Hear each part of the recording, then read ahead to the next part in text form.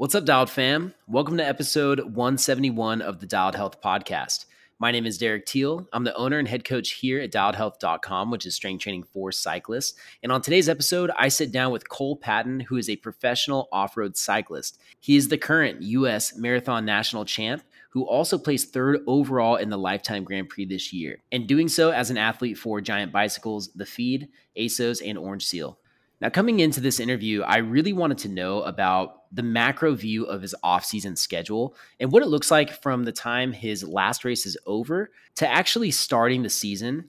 And I wanted to know specifics. So how much time is he taking off the bike immediately, if he is taking time off the bike?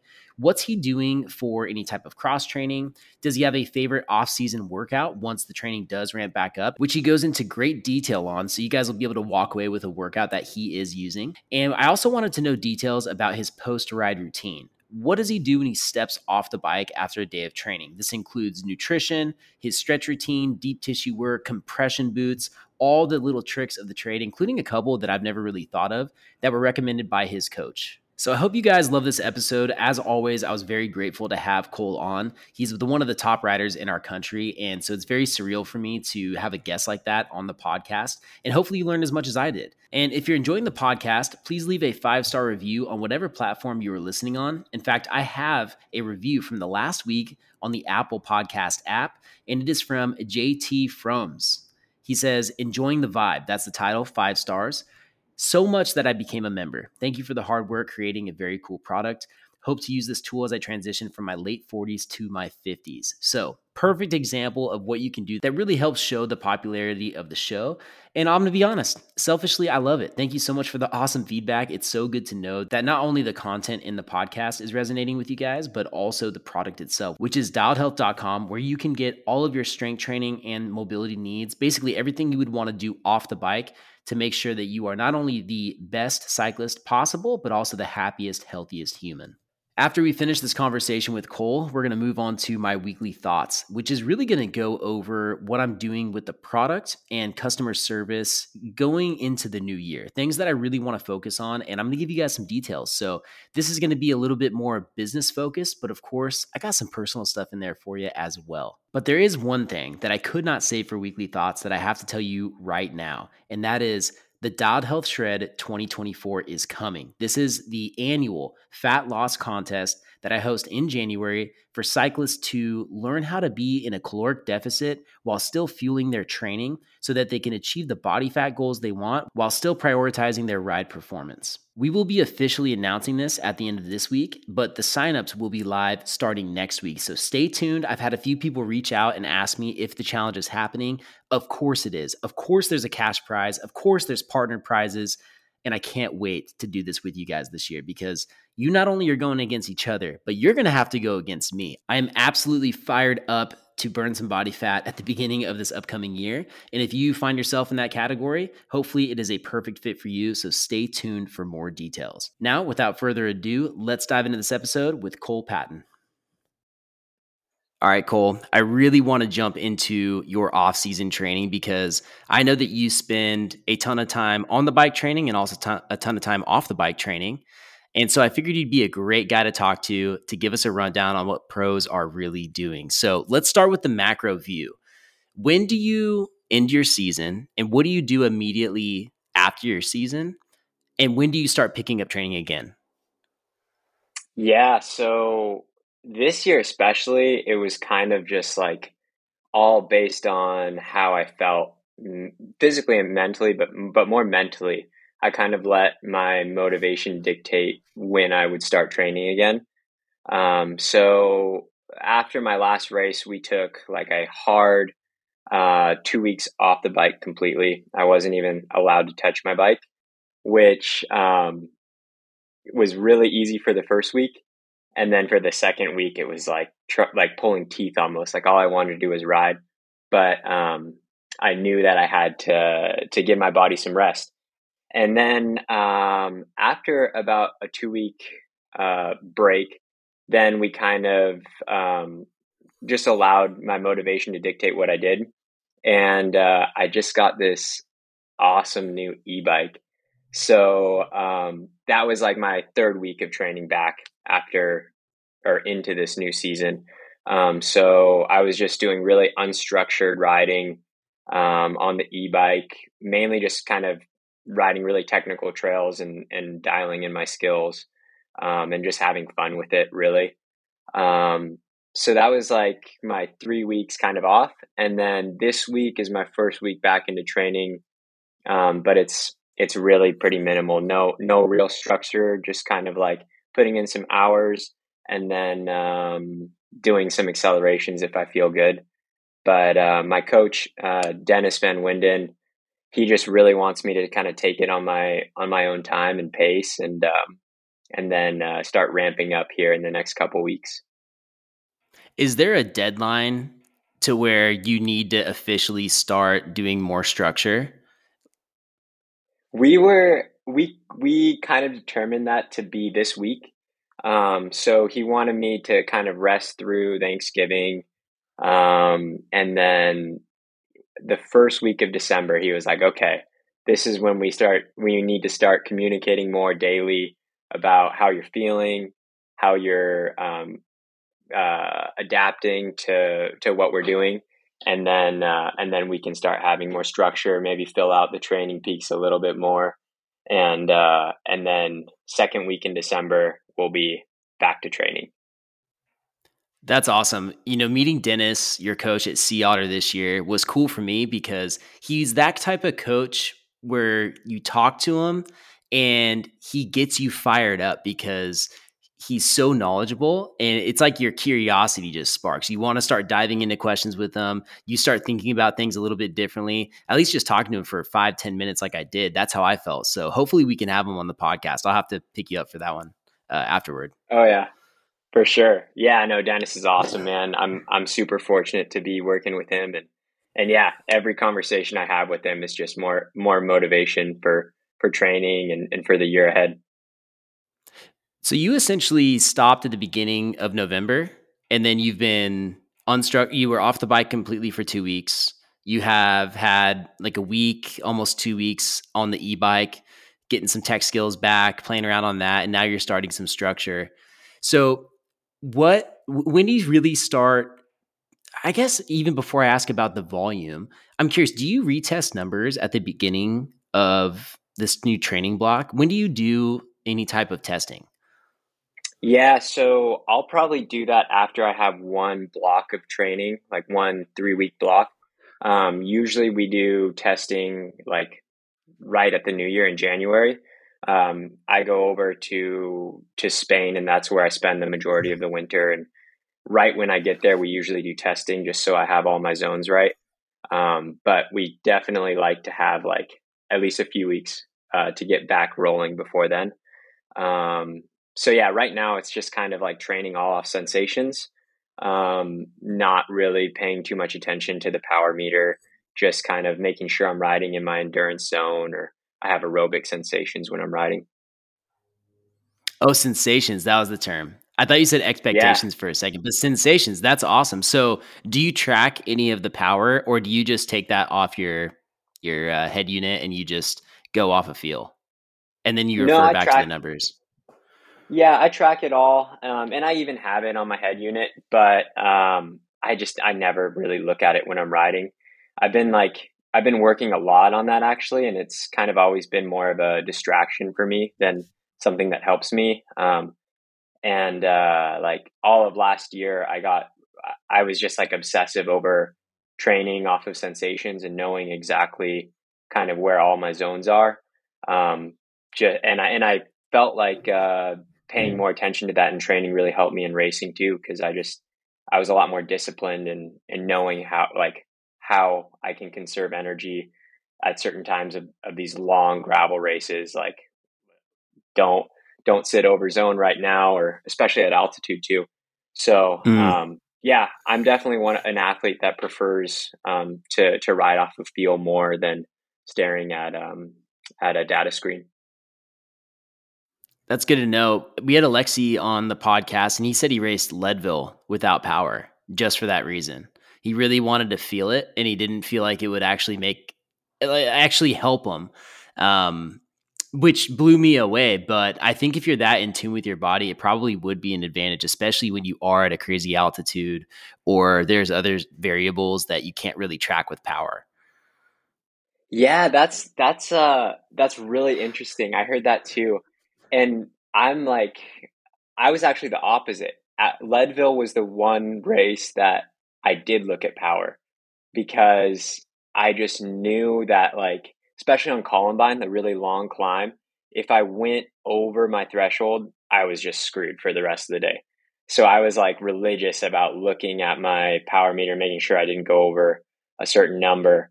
Um, but then for the rest of the race, then I was off sensations. But that was like the one time of the year where I was like, okay, I have to tune into my power numbers here because I can't afford to be going too hard. Did you take a percentage off your normal threshold numbers just to account for the altitude? Oh yeah, for sure. Yeah, we actually did a bunch of testing, lactate testing at that elevation and training. So Dennis came to Durango and we did a bunch of testing at like 11,000 feet to make sure my zones were correct. And so yeah, it was really dialed, and like I don't know if I would have been as anal about looking at my power if we wouldn't have done that testing. But since I knew exactly what power I needed to hold, um, then it just like kind of took that gray area away, and I was like, okay, if I just hold this for an hour, I'm going to be good, and that's like the most I can get out of my body. Oh, that's awesome. So you had that confidence from the actual field test itself. It's not like you were just trying to throw an equation out there and be like, "Oh, well, I'm going to dictate the whole race on this." You really knew those numbers were working for you. Yeah, definitely. Nice. So I want to dive into this off-season block that is going to happen in Girona. But before we go on there, I'm curious about this 2 weeks that you took off the bike initially from the season. Do you think it was more beneficial physically or mentally? Mm, yeah, probably physically. It was crazy because so Big Sugar in October 24th or something was my last race, and after like I took 2 weeks off, but 3 days into my off season, I got super sick. Both Civilian and I got really sick. And I think it was just our bodies like needing that rest. We had stretched it for so long. And like as soon as we took our foot off the gas, like everything just went south. So I think physically, I really needed the break. Um, and I needed that full 2 weeks pretty much before I started to feel more like myself. But mentally, it was nice for about a week. And then it's like, I'm so used to just training all the time, riding, and kind of having that outlet that all of a sudden everything feels out of balance. And like, I don't have those endorphins and I'm not burning calories and energy. And like, my appetite is like so small, and it just feels really weird. Mhm. So mentally it was good for a week, and then I was like, okay, I have to go on walks or runs or something to rebalance. Like, um, just doing nothing is not helpful for me. So then did you include some runs or some cross training in that 2 weeks? Yeah, so I got this e-bike that I've been having so much fun on, and I got since I was sick and just like not training, I started working on trail, and that ended up just consuming like all of my time. I just zing out on the e-bike and work on trail for a few hours and come back completely exhausted. But yeah, it was Oh, actually that's really awesome. good. Yeah, it was sick. Like I feel like it was my good little cross training because I was just like doing so much physical labor, upper body stuff, and I just come back completely wrecked, and like I could barely like close my fists from just like shoveling and lopping and hedging all this brush and stuff. So yeah, that ended up kind of being like my off season cross training. Oh, that's awesome. So that was within that first 2 weeks off? Yeah, that was like my second week, third week, and even into this week. Like I just can't stop. I'm having so Nice. much fun doing it. Trail building's fun. I'm sure anyone who rides a lot of mountain bikes or is on the more gravity side of things, like where I came from with enduro and downhill, going out and just building trail is great. You're out in the woods usually, or you're in a beautiful landscape. You have like this instant gratification of whatever you built that day, and it's like the same energy you get from riding almost.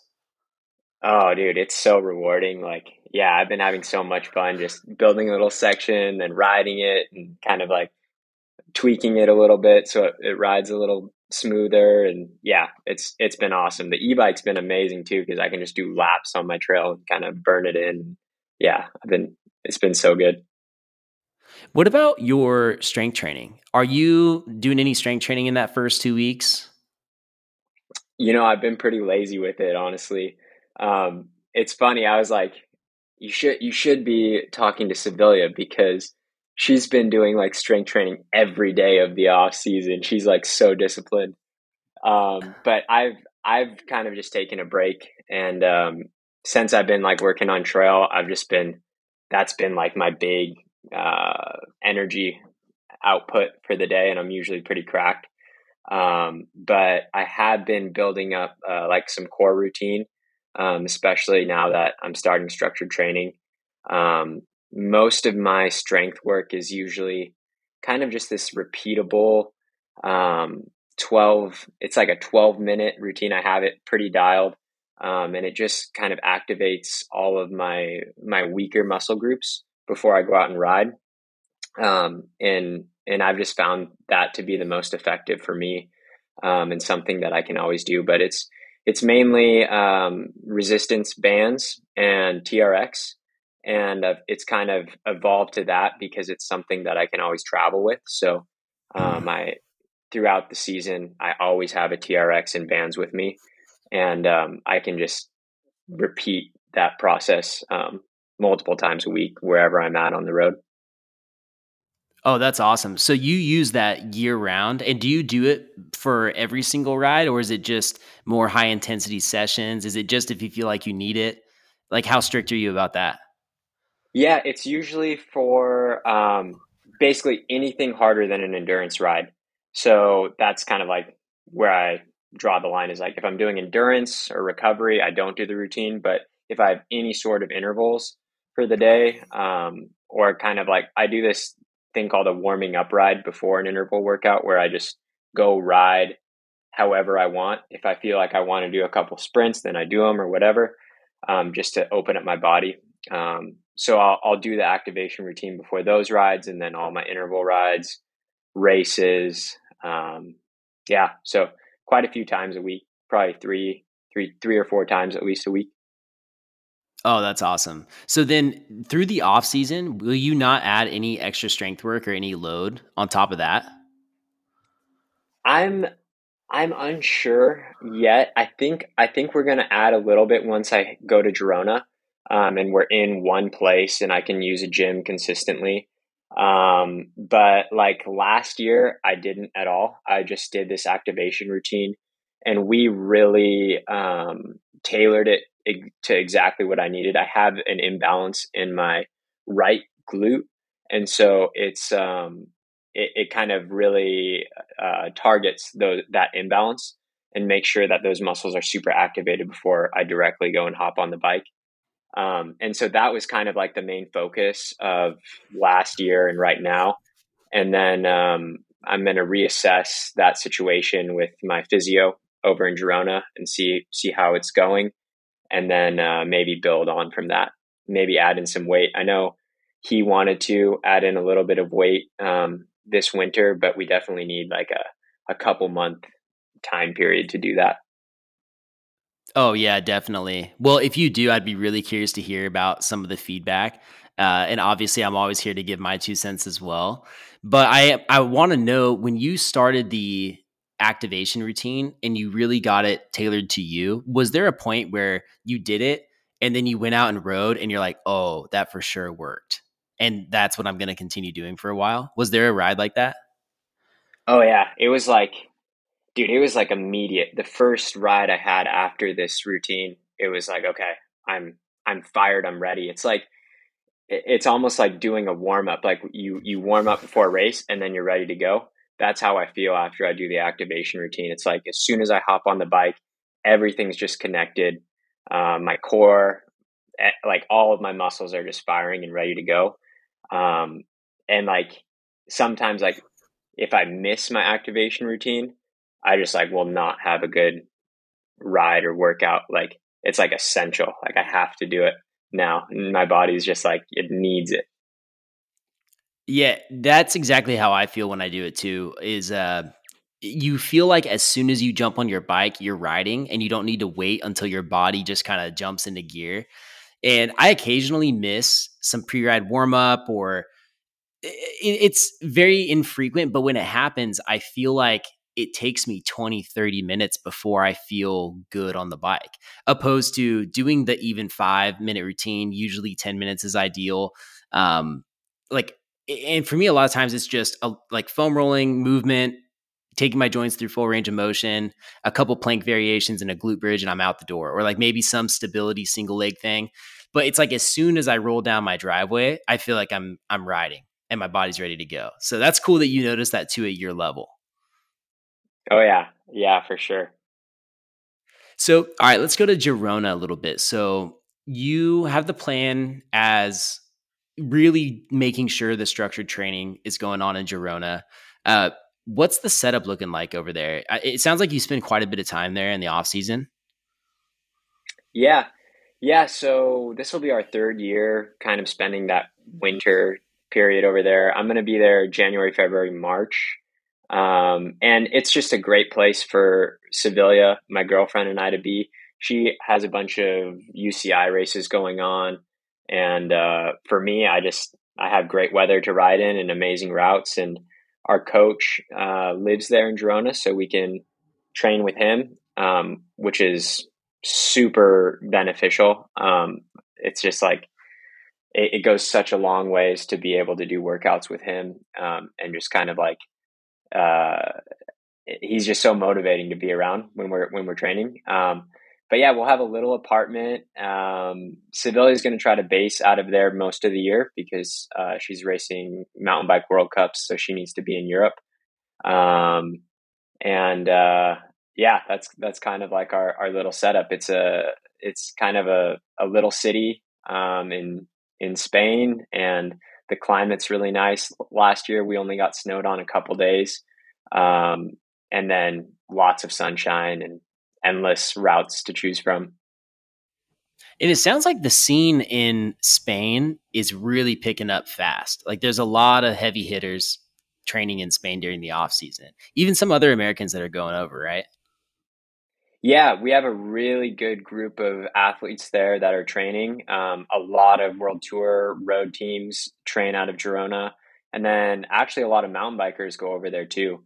I think that the mountain biking there is just super underrated. It's really technical and it's right out of the city, so you can be on super challenging trails in like 20 minutes.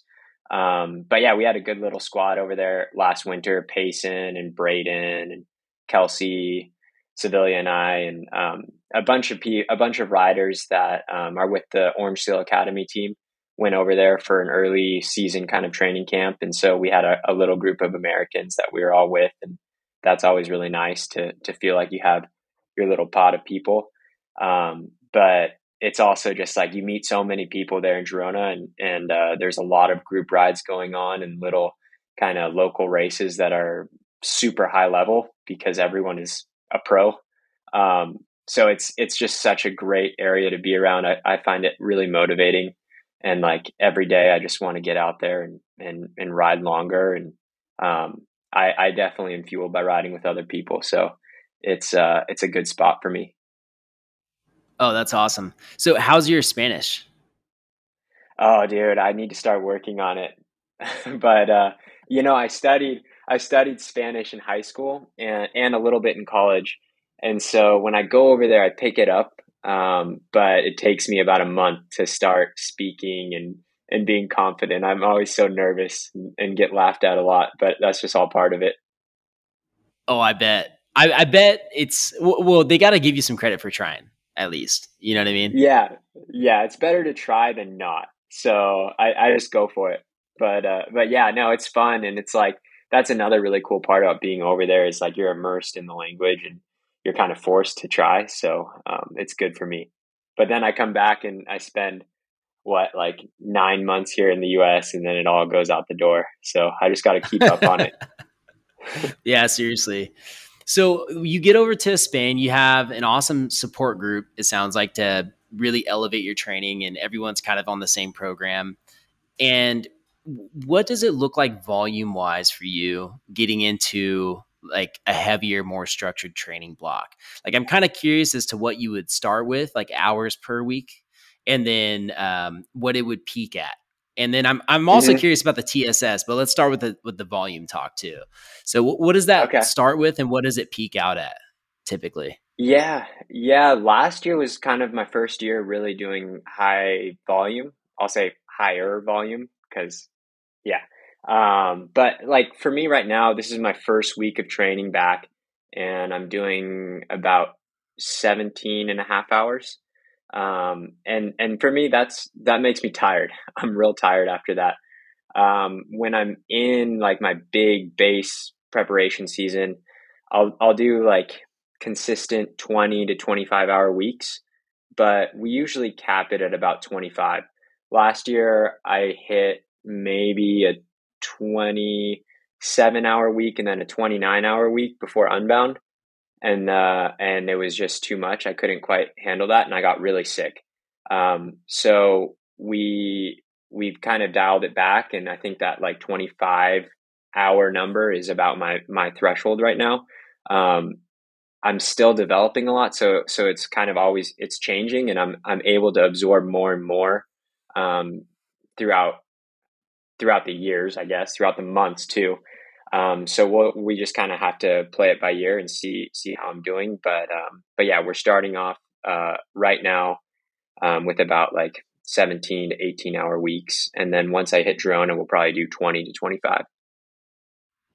What does the TSS look like on those weeks? Do you have a ballpark number, or is it just so different throughout the year that it's hard to even say? Yeah, it's so different.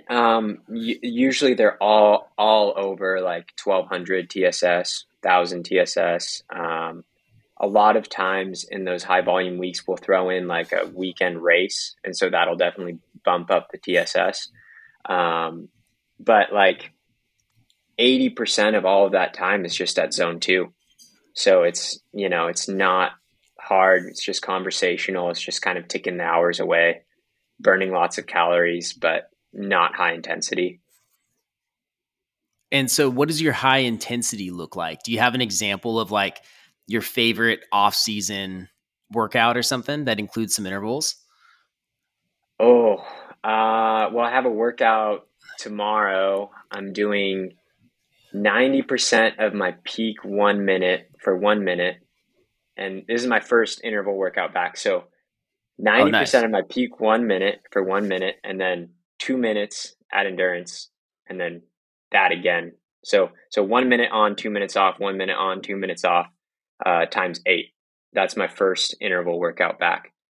Um, Wait, so you're and doing, then is that 8 of the individual 1 minutes, or it's 8 of those? So like 16 1 minute blocks, eight 1 minutes. So not too bad. 8 1 minutes. Yeah, yeah. So that's my first But interval with training only back. 2 minutes in between, like that's, It'll, that's not a lot of yeah, it'll recovery shock. time, dude. Yeah. I know, man. It'll shock the system. But yeah, like all my interval workouts are usually kind of that on-off structure.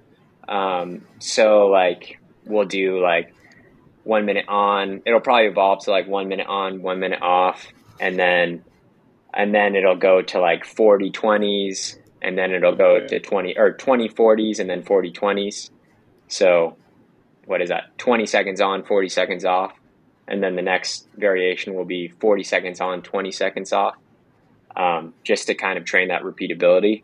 Whenever we're doing interval training, we just want to be able to just kind of get on that gas and then recover really quick and then get on the gas again. Um, so that's usually like the death rides.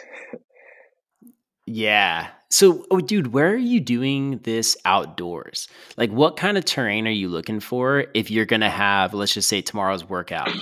Are you going on flat roads? Do you have a super long climb? Like, do you do the interval and then just turn around and kind of cruise back down the climb and then loop it? Or how's this working? Because I've found that doing outdoor intervals is so much more difficult than I had realized, opposed to just being on erg mode on a trainer and letting the graph take you, you know? Yeah, great question. It really changes depending on like what I'm training for. And right now it's just like free open flexibility because I'm just getting back into it. So I'll probably do it on a nice gradual climb just because it's like ease of mind. I don't have to be thinking. But if I'm training for like a mountain bike race, I really love to do my intervals on like a little loop where I can be on like a nice fire road climb and then hit some single track for my recovery. So I do all my intensity and then I'm immediately like trying to recover in a really technical section of trail and then right back into my interval. And so I've found like all these little loops that I have. Civilian and I do this all the time, where we can practice recovering at a really high speed, just being redlined into technical trail. Um, or like, let's say I'm training like before Unbound or a gravel race, and then I'll do these intervals on just like dead flat, just to kind of get that stimulus. So it just all depends on what race these intervals are for, and then I'll kind of cater it to where I do it. But yeah, little details go into it for sure. That's good to know. I really like the idea of finding the fire road to single track combination. And it's funny because I was actually trying to do something similar on my ride yesterday, and I have a perfect zone for that. So I wonder how many people listening can think of that zone in their head, that where that would actually work. But when you're doing it on flat ground and you're going for, like, would you do 2040s on flat ground? And would you just start over geared, or it just seems like crazy amounts of shifting for such a short effort? You know what I mean? Yeah. Those types of intervals, like a 2040 structure, I would most likely be on a climb. If I'm doing like intervals on flats, they're usually a lot longer, or I'm doing like, a threshold intervals for like 6 minutes or something, and then I'll do Mm. those on the flat.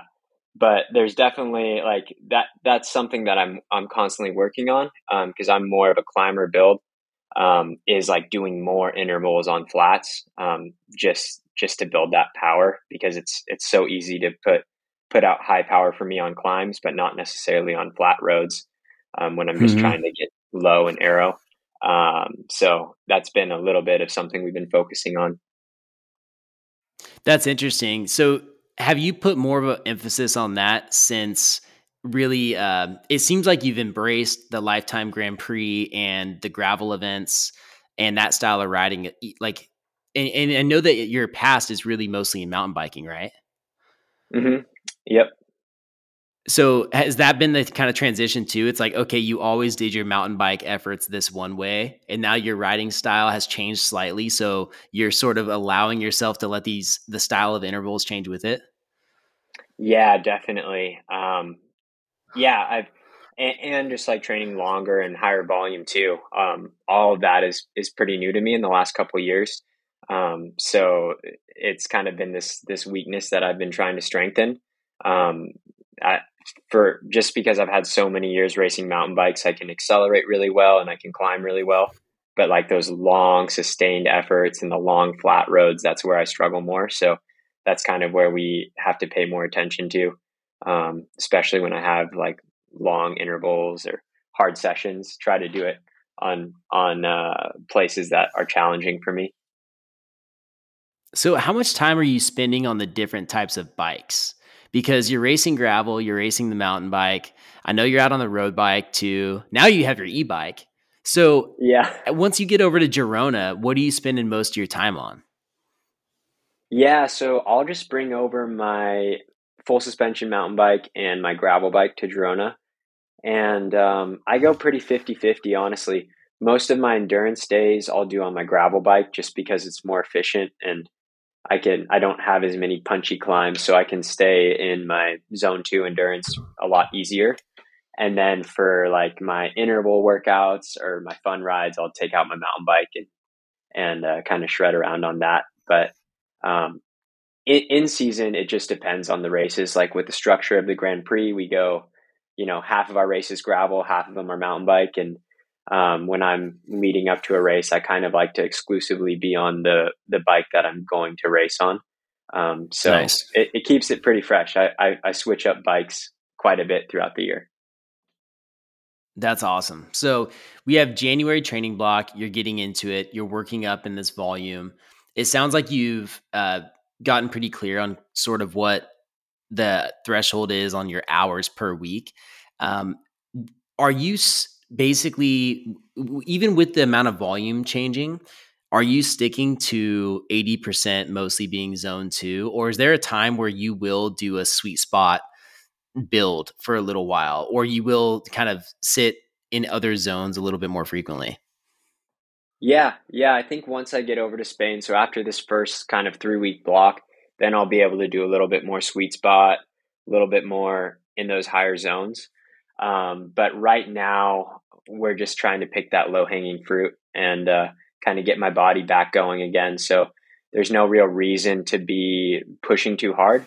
It's more just about kind of building up those hours and efficiency in training. And if I'm like over zone two right now, all it really does is make me tired and not be able to kind of like repeatedly ride. Whereas if I can just kind of stick in that zone two, I can just keep absorbing that training and kind of load those hours in a sneaky little way. Oh, that's good to know. So, how often are you taking rest weeks? Yeah, right now we're kind of doing like a 3 week build and then a fourth week rest. But it just kind of all depends. Like Dennis is really good about kind of like adapting my training plan to my life. And so like I'm going up to visit my family in Washington for Christmas and they have like 2 feet of snow on the ground and so we're gonna take a rest week around Christmas. Um and so it's just like it's always changing based on where I'm gonna be at in the year or if I have an event coming up.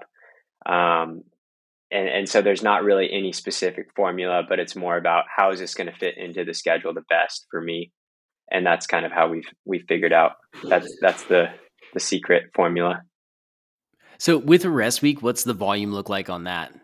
And I'm asking because I was talking to Lance about one of his rest weeks, and one of his rest weeks, volume wise, like on hours, that's like a good week for me. And so I had to ask because I think there's a misconception that you guys are just like, and you guys as in pros are throwing the feet up all week long, but in reality, like you're still moving. Yeah, no, rest week can be like 15 hours sometimes more. Yeah. 12 What the 12 to heck? 15. Yeah, it's like Yeah. if I do any less, then my body just starts to shut down. So like I feel better if I can just kind of keep those hours consistent. But yeah, it's funny. It's funny how after you do a few 20-hour weeks, a 15-hour week feels like nothing. That is crazy. Crazy perspective. Yeah. Yeah. And so you mentioned earlier that when you took the 2 weeks off the bike initially, your appetite was a lot lower. And it just talking to you, it seems like you really love the lifestyle of training and almost that rhythm of getting a hard workout, getting a good meal, just the flow of that life, which also brings me to the recovery that you'd be doing in between everything. So, like off the bike, with the exception of trying to get quality sleep, I think which we all know is priority number one.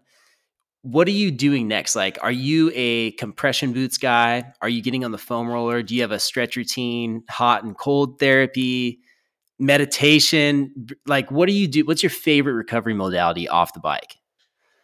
Yeah, I have this stretch routine that I do, and I have to do consistently pretty much every day. It takes about 30 minutes. And that's like my first go-to thing after a hard training, is the stretch routine. And then I'm definitely a recovery boots guy. Like those things just help me stay in one place and just chill out. And that's like needed a lot of times. I don't foam roll a whole lot, but the thing that I really like to use is this thing called an mobility ball. It's like, I have one right here. It's like this little thing. It's like a half ball that sits on the floor. It's flat on the bottom, and it's like a really deep tissue muscle release thing.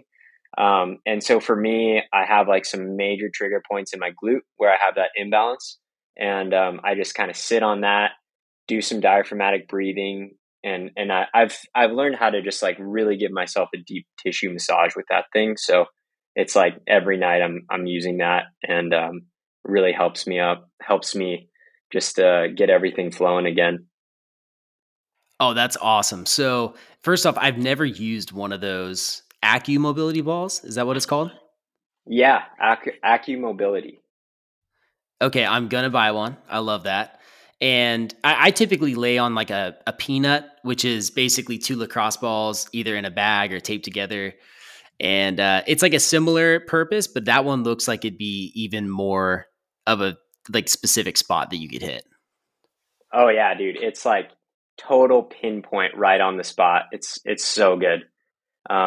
Yeah, I use it all the time. I have them in two different like densities. So one of them's a little softer, but yeah, big fan. Highly recommend. That's a really good point too. So with foam rollers, obviously having a foam roller is the most important thing, but if you can have multiple densities, that does make a difference because if you have a little bit of soreness, being on a super stiff foam roller sucks. And it's probably not as beneficial as being on a softer foam roller. And so having some options is a really good idea. So that's an even better point. So I'm going to paint the picture of the perfect cold training day from what it sounds like. And I want to lay this out so that people have an understanding of what they could shoot for with their schedule and structure behind all their training. So you go out, you have an impeccable interval session, hit your numbers, feel great. I'm just throwing that in there as added bonus. You go and do your ride. And then you get back, and do you immediately do that 30-minute stretch routine like when you're still in your kit? Or do you take a second to shower and then kind of go into it, grab a little food? How much time is there in between the actual ride and the start of your mobility routine? Yeah, great question. So I am not. It's not after I train at all. Usually, it's actually right, kind of after dinner when I'm kind of getting ready to go to bed and calming down. But as far as my routine goes, as soon as I get done training, I'm like, as soon as I get home, it's immediate. Get some carbs in. So for me, it's either like some banana or a banana or two, or some juice, and then a recovery shake. So I have immediate fuel coming in. And then another thing that Dennis has really emphasized is like immediately shower. Like you want to rinse off all the sweat and get warm right after you're done training, because if you don't repeatedly over time, it's kind of risking getting sick. So that's kind of just been ingrained in me as a routine is recovery, shower, and then maybe like make a lunch or have a meal or something and get on with my day. And then after dinner is when I usually start my stretch routine, and it's about 30 minutes. Like I said, hits all of the areas that are helpful for me. And then after I stretch, depending on how tired I am, I'll sit on the mobility ball, and then I'll hop in the Normitex, or I'll just sit on the mobility ball and then go to bed. But yeah, I always like to stretch, then do the trigger point work with the mobility ball, and then sit in the Normitex. That would be like hitting all bases for me. Oh, that's such a good routine. I love that. So, have you ever tried doing the trigger point release before your static stretching? Sometimes I do. If I'm really messed up, Okay. I'll Yeah. just go straight to the ball. And then, yeah, and then I'll stretch a bit. And sometimes it's just like whatever is screaming the most, I'll do. Or I'll even like, if I'm really messed up, I'll sit in the Normitex as I have lunch, like earlier in the day. And then later in the day, I'll do my stretching and trigger point release. Okay, so then you mentioned the diaphragmatic breathing with while you're doing the AccuBall. And so, do you have a specific technique behind that or like a structure to the breathing itself? Or are you just making sure that you're essentially taking in deep belly breaths? Yeah, no, I actually I've worked with this physio um who was our physio for my collegiate team at Fort Lewis, Elka, and she really helped me out with this breathing routine and is the reason I'm using these AccuMobility balls, but it's deep. So you get onto a trigger point, like a really sharp, painful spot with this ball. And right when it hurts really bad, that's when you want to start your breathing exercises. And I take 4 seconds in, diaphragmatic as deep as I can. And then 1 second, I hold and I flex my muscle as hard as I can right on the ball. So I'm contracting. And then 6 seconds releasing. And when you release, you breathe out and you imagine your muscle just dissolving over the ball. And I'll just keep doing that until I start to feel that muscle loosen up and like really open. And it's really effective. I do it basically in all of my trigger points, and I spend maybe 10 minutes doing that, and it makes such a big difference for me. Oh, that's some good details right there. So you find the spot, you inhale, you contract the muscle, and then slowly exhale for 6 seconds and let the muscle Exhale kind and of like release. slowly release. Exhale and release. Yeah. Yep. Dang, that's good. And the deep breathing also before bed, even though you have that pain that's involved with it, activates your parasympathetic nervous system, kind of helps your body sort of shut down before bed. So I think a nighttime mobility routine for all of those reasons is such a great thing to implement. So with that routine, are you sipping on magnesium? Are there any supplements or anything like that you're taking to try and improve your sleep or help recovery or anything like that? Nothing too crazy. I use just like the daily athlete formula from the feed, which is kind of just basic vitamins. Um, and then I have some like high performance supplements that I'm using as well, but nothing too crazy for sleep. For me, like the sleep thing, it's so much more about just like being off my screen, turning off the lights, kind of having my circadian rhythm dialed in. Um, and that seems to be what helps me out the most. And obviously, it's not like not everyone can do that, but I'm in the position that I can, so it's the most helpful. Oh, totally. And there's, maybe not everyone can do what's ideal, but there's little things. Like, I'll give you an example. I have 3 young kids right now. Sitting in Normatec boots is impossible because I have to be moving around constantly. It's so rare I can just sit in one spot because, this one needs a granola bar. This one is turning the lights on and off rapidly, and I have to physically move them into another room to get them to stop. Like, there's all these random things going on, but I found a really good pair of compression socks that I wear that actually do make a difference. And no, it's not quite as good. But dude, I throw those things on. I throw my blue light blocker lenses on, which I swear by. And I know a Hmm. lot of people don't, but I think those make a difference if you are looking at a screen. Like I'll typically throw on a YouTube video. I'll watch you tear up the Lifetime Grand Prix while I'm doing my stretching. And that's kind of the routine that I get in. But even those little tweaks are what I do. So, yeah, you got to max out whatever your circumstance is. You got to Oh be yeah, creative. that's the thing.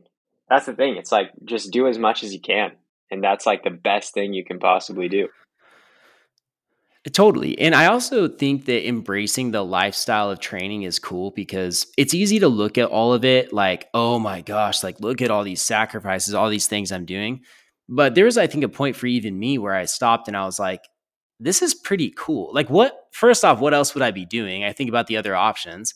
And I'm like, I actually really like the lifestyle that comes along, you know, being an athlete or chasing my athletic potential, whatever that may be.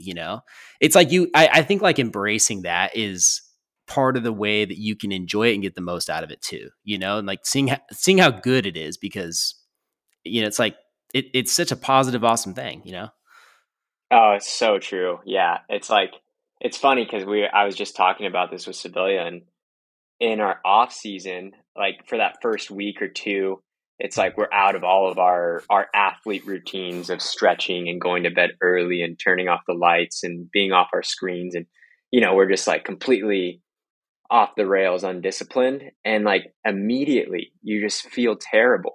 Like it's just like so clear how those little routines that we've implemented throughout the year make such a big difference.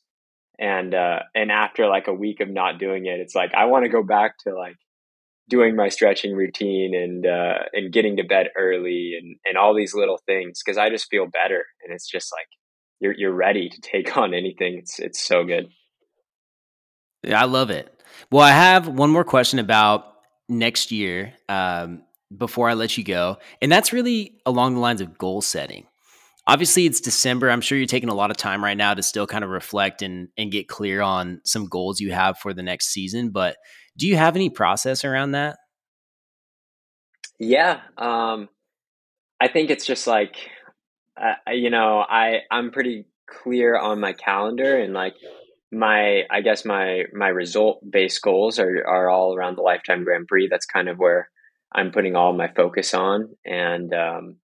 But I definitely have some little kind of process goals that I'm trying to dial in, and a lot of them are um, kind of just like mindset things. Also, just how I structure my life and kind of pay more attention to detail in being an athlete, I think is a big thing that I'm setting for my goals next year. I think something I struggle with is just like balancing all all of the things in my life. I'm running my own privateer program, so it's a lot of added work, kind of um, just putting that program together and dealing with sponsor obligations and logistics and working on my own bikes and all of that stuff adds up. So one of my goals next year is to kind of offload that work on some of my support team around me and try to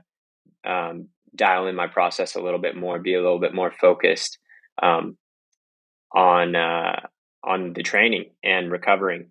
So that's kind of that's like my theme for next year is like cutting the Mm. fat out and just like really leaning into that process. And then of course, um, for results, yeah, I'm gunning for the Lifetime Grand Prix, and then hopefully able to have a really good build up for Marathon Nationals next year as well. Absolutely. You got to defend that title.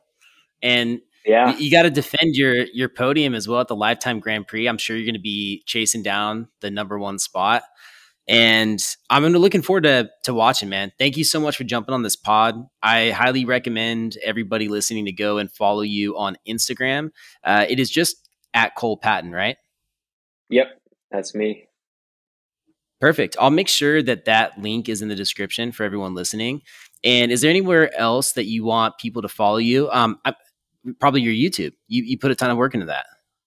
Yeah, I'm working on it. It's a work in progress, but yeah, I really appreciate any traffic there. Hopefully, going to be ramping it up some more this coming year. So yeah, just Cole Patton on YouTube as well. Awesome. Well, hey, thanks again, man, and we will see you soon. Thanks, man. Appreciate it. I hope you guys love that conversation with Cole. I have to admit, I was heavily influenced after he started describing his deep tissue work and all the trigger point work he does with that Mobility ball. I went to thefeed.com and I ordered one, and it's on its way right now. I can't wait to use it. It's funny because I have a full basket in my living room that just has all the mobility products that I use at night, from hand rollers to foam rollers, lacrosse balls. I have a So Right. I have quad rollers and multiple foot rollers, like multiple different things, and different stretch ropes and little bands and tools. And I found that every single one serves a really good purpose. And there are some that I only use once a month. Like I just got this awesome cryo ball where you can put it in the freezer and it's like this cold metal that you can basically hold it in your hand because it's inside of a handle, the ball is. So when you roll it on your neck or something, it moves freely, but you don't have to hold the cold. That's one of those things I don't use it more than a couple times a month, but every time I do use it, it's the perfect thing. It just hits the spot, literally and figuratively. Like it just hits the spot. You're like, oh, dude, this thing's perfect. So, anyways, I highly recommend just buying all the mobility, all the foam roll gear you can because it all is pretty dang useful. And I'll say this is something I didn't plan on talking about, but this is like when people talk about Theraguns and they're like, oh, is it better than a foam roller? And the truth is, I would not, like one can't replace the other. That's the honest truth. I've used both of them for so long. And I've realized that sometimes a foam roller feels better and sometimes a Theragun feels better. And sometimes it's just the convenience of where you're at, which will make you choose one or the other. But I found little things like post ride. I love using my Theragun. Post workout, I love it. It's just easy, it's simple, it's quick, and it just makes your whole body kind of relax. It takes out any sort of achy feel. But when I need some blood to move, when I need to get in a little bit deeper, when I need to include some mobility, the foam roller is the ticket. And so that just gives you an example of how two tools that some people kind of think are options for one another are actually very different. And so, anyways, kind of a side tangent, I want to get into talking about the product and sort of where my mindset is at coming into this week. So, over the weekend, and I was almost afraid to announce this, but basically, I made the decision to turn back on the program questionnaire that sends me the emails as part of the onboarding process, which a couple podcasts ago I talked about how much it was stressing me out. And that was because we had the biggest surge I've ever had. To be honest, it's the only time in the history of my work online. I mean, not that it goes that far, but it's just been a few years now. But it's the only time I've ever had a wave of people that way outscales my process. So it got me really thinking. It's like, how do I really automate this thing? And so we've been building out the questionnaire to be automated and to be basically somewhat of an algorithm to choose you the best program. And it's at a point right now where it does work, but it's hard for me as a coach to feel like it's an A plus answer. And again, it's like, okay, is getting an answer in some direction that's a B? Is that better than nothing? I do think it is because people need the support and the communication. And I mean, I don't want to go too far down that line, but it's me picking apart my own product and hearing someone's circumstances and thinking, okay, I actually think this really is the best thing for them, even though it may not seem obvious if you're just browsing the website. So I made the decision. I was like, okay, I need to remember that every type of coaching platform has some form of customer service that is inevitable. It's expected with a subscription, which was something I learned a while back, but I have to embrace it and lean into it a little bit because to be honest, even from like a product and business perspective, with that program questionnaire, it's someone's first impression to starting the whole process. So when they know that they have some form of support and communication, that's super, super valuable. But again, if so many people start it that I can't personally do all of it, it's even worse because then they, send something in and they don't get a response and it's just a lose for everybody. And I experienced a lot of that this summer, which really sucks. And so instead of trying to avoid any type of customer service, I'm really grateful to be in the position with the new amount of people that are active on the website to actually start to hire someone again. This is something that I've really been very, very, very cautious of diving into quickly. But Josh Rasmussen, who is a partner on some of the programs, he's actually worked and done emails for me in the past. He's like, honestly, I think the most trusted trainer I can think of and one of the most credited trainers I can think of to help you guys. And he is going to be taking on some of this role again of customer support, writing programs. I mentioned last week, he's currently writing the 4-day-a-week program, which I never talked about why we're doing a 4-day-a-week program. I'll get into that in a second, but he is coming on board hourly and we're still trying to figure out the details, but I think that we're moving forward with something that is actually sustainable for the both of us. And it would mean that if there was some crazy surge in amount of email flow that I could not handle, that it could be offloaded to him. And I'll be real with you guys. He has already been trained on how the website works, how email responses work. And the way I did it was basically having him BCC in all my emails for like a month. And then by the time he started responding, I would actually get BCC'd on them and then I would review them. And once we tweaked it a little bit, I'll be real. It sounded so much like me, it almost freaked me out. Like his decision making, the way he spoke to people, how he talked to people, and and then he also came up with stuff too that I was like, wow, that was a really good idea. Maybe I wouldn't have even thought of that, which is exactly what you want from a coach that's working with your members and people that you really like care for and want to guide them the best way possible. So I think there's a lot of potential there for us to actually scale up the site and to do it in a little bit more of a hands-on manner. And I think there's some operations things on my end too that can continue to be better. Like I'll tell you, just embracing the fact that, okay, customer service is expected and it's an area that I can really shine, but it is going to require work that's very consistent and I'm going to need help.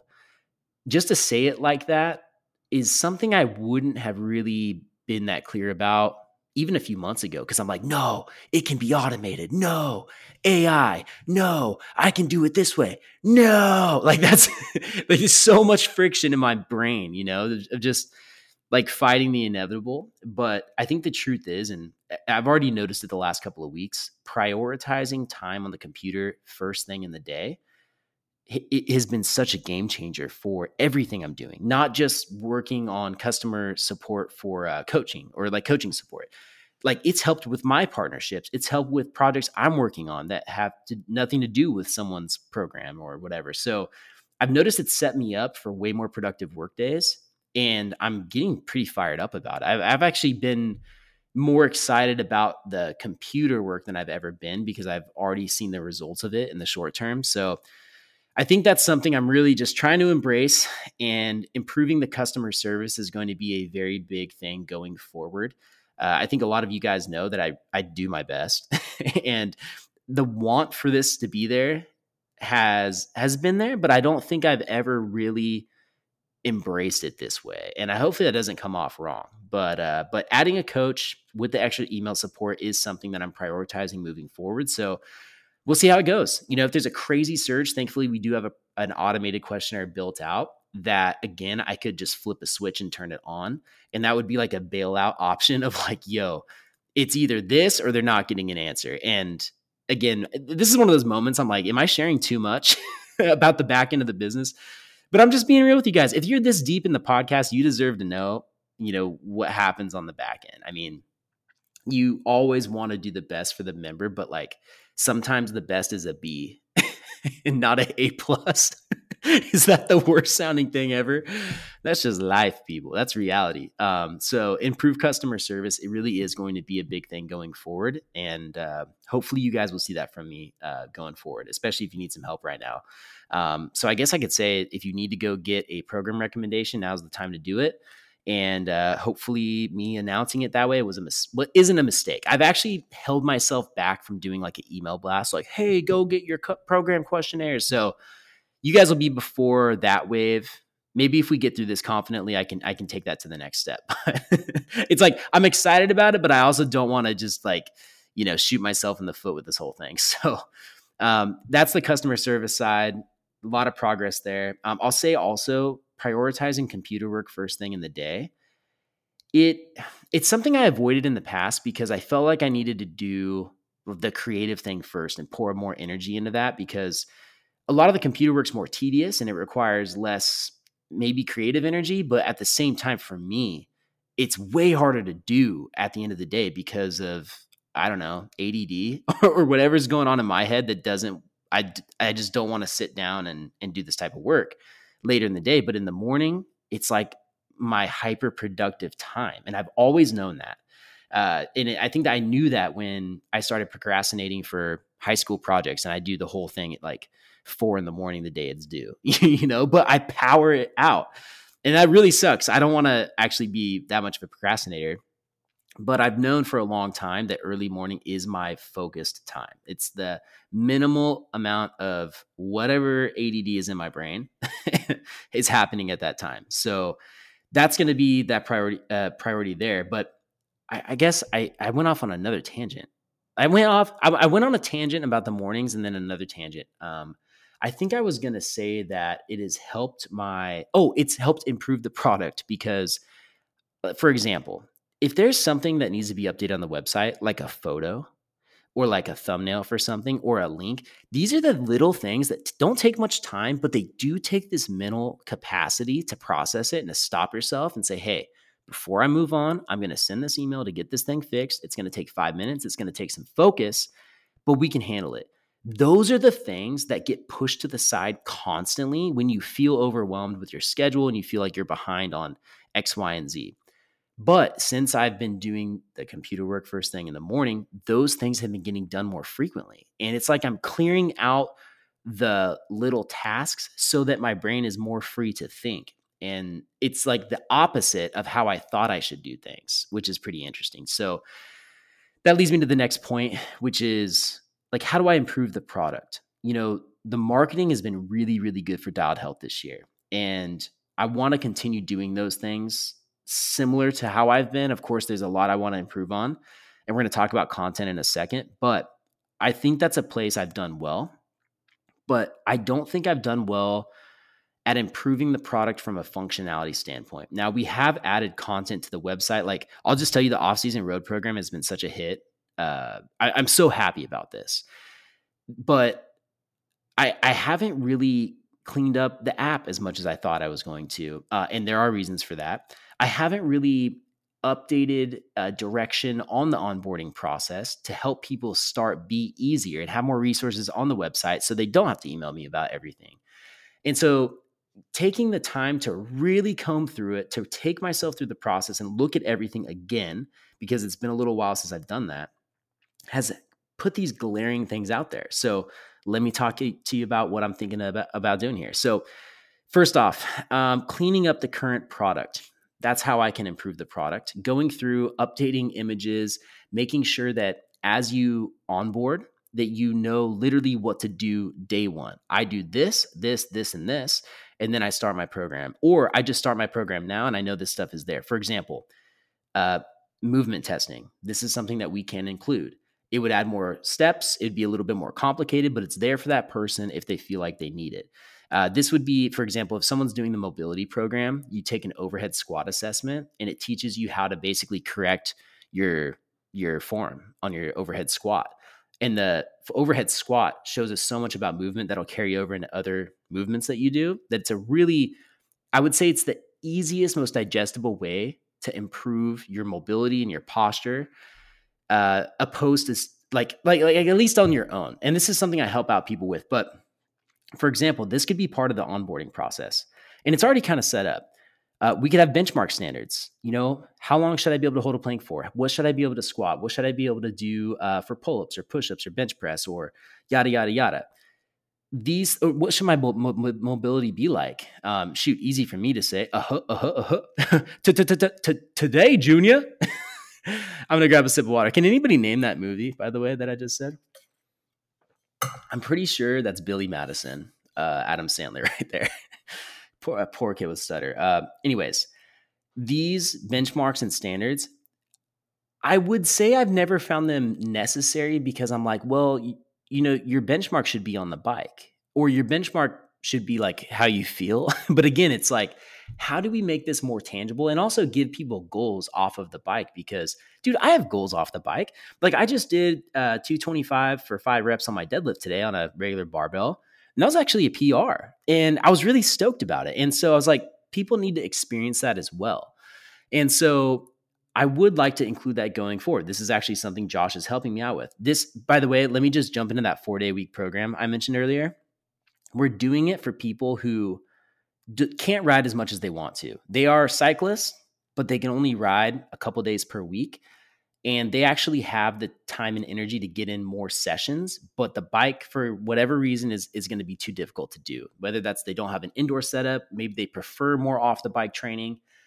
Whatever reason, they can't get on the bike as much. I mean, we all know it's not as accessible as a lot of things, like grabbing some running shoes or just like getting down on the floor and doing some push-ups. So we're building a program that allows people to train 4 days per week off the bike that still considers your primary goal is performance for that maybe 1 3-hour ride you do per week, or that one short interval ride plus that 3-hour ride or whatever, or that 4-hour ride.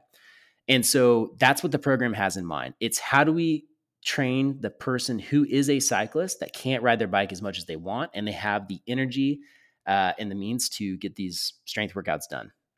It's been highly requested, and I think that there is a real good space for it. But of course, if it's 4 days a week and you're not riding that much, we have to include some conditioning in the workouts. So there's actually 2 strength and conditioning workouts, one pure conditioning workout and one pure strength workout. It's so sick.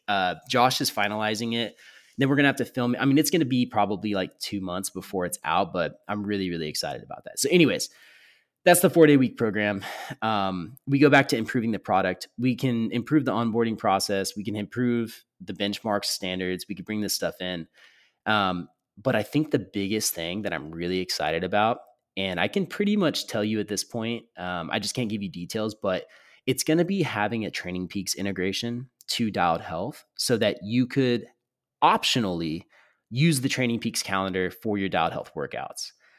And this is going to be something that we're beta testing it right now. Like, we're starting this process. Training Peaks has been so incredible, by the way, to work with, so supportive. Like, they're freaking rad. Like, I love this business and learning more about Training Peaks and the fact that this is the most used calendar, especially in the States. I mean, I know there's other calendars like Today's Plan that are really big in Australia. There are other things, but I think most athletes, at least in the US, and I would say in general, like, if you're an experienced endurance athlete, you know what Training Peaks is and you probably use it. And so the fact that my programs could allow you, the fact that I could integrate in a way that allows you to have all of your stuff, your riding, your strength training, everything in detail, tracked, all the stuff you need, all the data in one place, pretty exciting. And I think to do it in a way that's optional is kind of ideal. And hopefully I'm not saying too much here because I need to confirm some stuff. But my thought is, like, we don't want to disrupt currently what we're doing, because there are people that don't use Training Peaks that don't care. They want to clearly see their workout and they want to use the product the way that it is. And hopefully we can just keep refining that process. But there are going to be people who want this added thing. So to have an option for it, I think would be ideal. So that's something to improve the current product. It's like, how do we focus on cleaning it up the way it is? And how do we add this feature for the upcoming year? And then, of course, there's another option of the one-on-one stuff. If I had a nickel for every consult call that I got requested, maybe I would only have to charge a nickel and we'd be good to go. No, I think this is the problem. I understand why people want consult calls, because it's so much easier than the back and forth through an email or something like that. And being able to freely spitball, and I think also just know that you're heard, is really valuable. I mean, I felt that way too. I can't tell you how many times I've called friends who are coaches just to be like, dude, like, what's up with this? What's up with that? But this happened. But wait, you don't know. I'm special. I am a special snowflake and I'm different. And you've never heard this problem before. I swear. That's what I do that too, dude. So I get it. And I say I do it too, because that's what, like, a lot of the, requests I get are.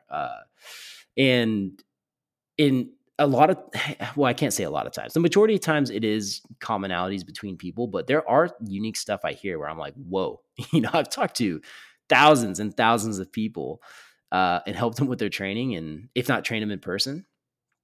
And I've never heard that one. Like, you got me on that one. So anyways, again, am I saying too much as a coach? I mean, I don't know, dude. I can be real with all you guys. I'm not, I don't need to sugarcoat stuff too much. But yeah, that's something I've considered. Like, okay, how could I provide a service with consult calls that makes sense for everybody? Or I guess just makes sense for me. And I say it makes sense for me because I want everything I just talked about with all the website and the subscription service to be the priority. It has to be. But then I think there's an opportunity to help those people more in depth.